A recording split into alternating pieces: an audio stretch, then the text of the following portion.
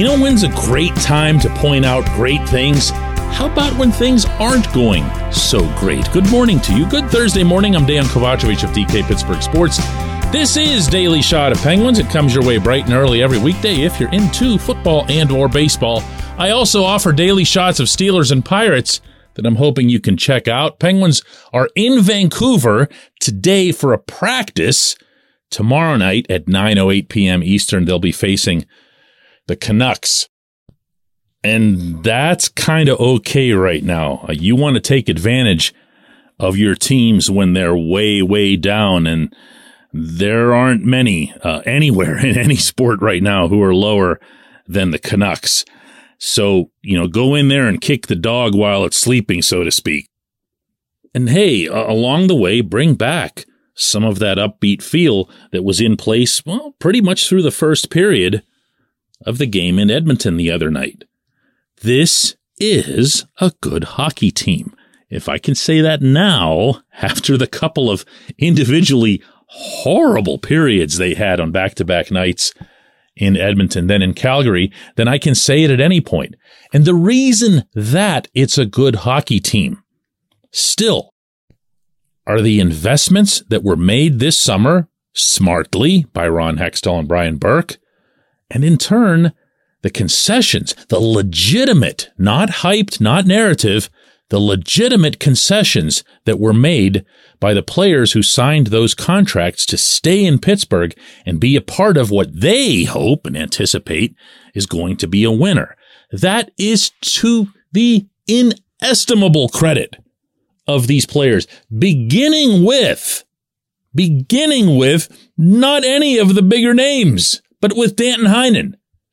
Heinen absolutely unequivocally had offers markedly better than the $1 million over 1 year that the Penguins could put on the table. Now, I'm not going to suggest either that he was about to break the bank somewhere else, but it was a lot more. And I can tell you from covering a lot of athletes and a lot of their agents in all three major professional sports that Pittsburgh has that there is a really, really, really short list of athletes who make the kind of decision that Heinen did. So when Heinen says after the fact, as he did, that what he appreciated the most about Pittsburgh was playing for this particular coach, meaning Mike Sullivan, and with these particular players, you can and should believe him. He wasn't alone, of course. Evgeny Malkin, you'll recall, day before free agency was about to go, started getting nervous and sending messages into the public through his agent that maybe this wasn't going to work out or that he was going to go and test the open market and everything else. The next thing you know, Gino is signed. The Penguins moved. But did they move that much? No, he just wanted to stay. And that was something that I had told you all along would happen. Chris Letang kind of in a similar spot to Gino. Tanger went and got the biggest deal out of the group of them, as I think we all could have anticipated that he would. But even he wasn't getting anywhere near the salary level that he could have gotten somewhere else, and maybe not even the total term and value of the contract that he could have gotten somewhere else. Look, we all knew that Montreal was going to come after him, a native son. They love him up there. They cheer him, actually, even in a Pittsburgh sweater. And it didn't happen. And the reason it didn't happen was that he wanted to stay. And then there was the other guy that everyone forgets about, but he came first. This portion of Daily Shot of Penguins is brought to you by the good people at the Greater Pittsburgh Community Food Bank, where they're committed to providing food for all of our neighbors in need across Western Pennsylvania. They, in turn, need your help. Find out how $1 can be turned into 5 full meals. For those in need, visit pittsburghfoodbank.org.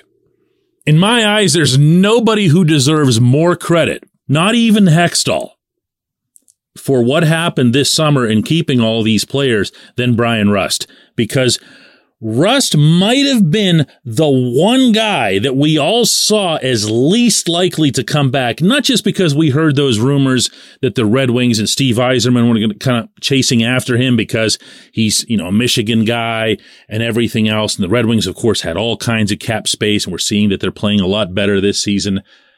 He never wanted to go. In fact, he didn't leave town when the season ended so that he could be sure that he signed a deal that this one, I can tell you, unlike Heinen and the other ones, this was way below what Rusty would have gotten on the open market. But he not only wanted to sign it, he didn't want there to be any kind of drama, any kind of temptation, because these teams talk to these agents nonstop. There's tampering goes on everywhere. I'm not sitting here accusing Yzerman of anything that I wouldn't accuse anybody else of in any sport. It just happens. He didn't want to leave town until he got his deal done, and he did. And those guys are all still here. And oh, by the way, Rickard Rakell didn't leave either. And his contract out of the whole group is probably the most market value, probably the one that he would have gotten wherever he'd gone. And it might look to some, it certainly did at the time, as if it was going to be really high. But then you see the way he's playing right now, the way he fits with the Sidney Crosby line, which incidentally was an enormous factor in the Penguins' decision to keep him, to try to have a legitimate top six and allow Russ to play with Gino. But he stayed too, and he said a lot of the same things when he signed. All of these players to date have been really, really good. And I know in some cases it's anything but a surprise. Ooh, look, Gino's got 10 points in 7 games. Never seen that before. Okay. But when you have all of them performing that way, and everyone I've mentioned so far is doing exactly that, then you have a sense between those guys and Sid what could happen here and what's motivating them. And that's, in and of itself, exciting. When we come back, J1Q.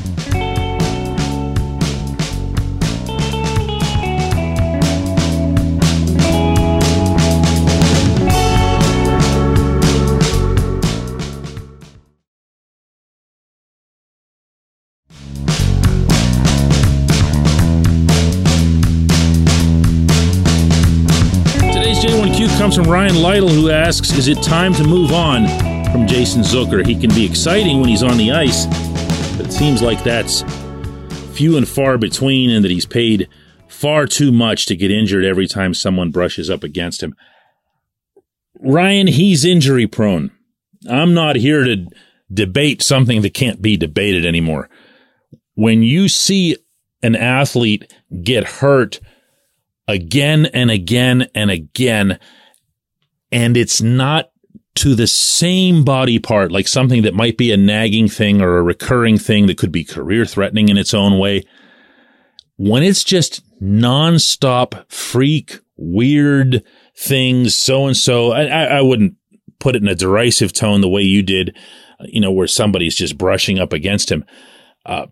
In this case, Zucker got cross-checked, and he got cross-checked something fierce, and he stayed in the game, and he kept playing. That's adrenaline. That's passion. It wasn't until after the game, as so often happens in sports injuries, that whatever was affected ends up swelling and hurting a heck of a lot more. And then you get shut down by the athletic training staff. They don't leave it up to you. Coach, I don't feel like going tonight. That's not how the process works. Coach only talks to the athletic trainer about injuries, and more often than not, the coach has nothing to say about it in one direction or the other. Just nods and starts making out his lineup without that player. If we're questioning Zucker's heart, then we'd have a hard time twinning these concepts of, his being as energetic, what was the term that you used here? Exciting when he's on the ice, and then saying, he doesn't want to play. So I hope nobody's doing that. I know you didn't, Ryan. this is a really good hockey player, and it's exasperating to see this. And at the same time, if he were to just pop onto the ice today in Vancouver or, into the game tomorrow night against the Canucks, nobody's going to be surprised.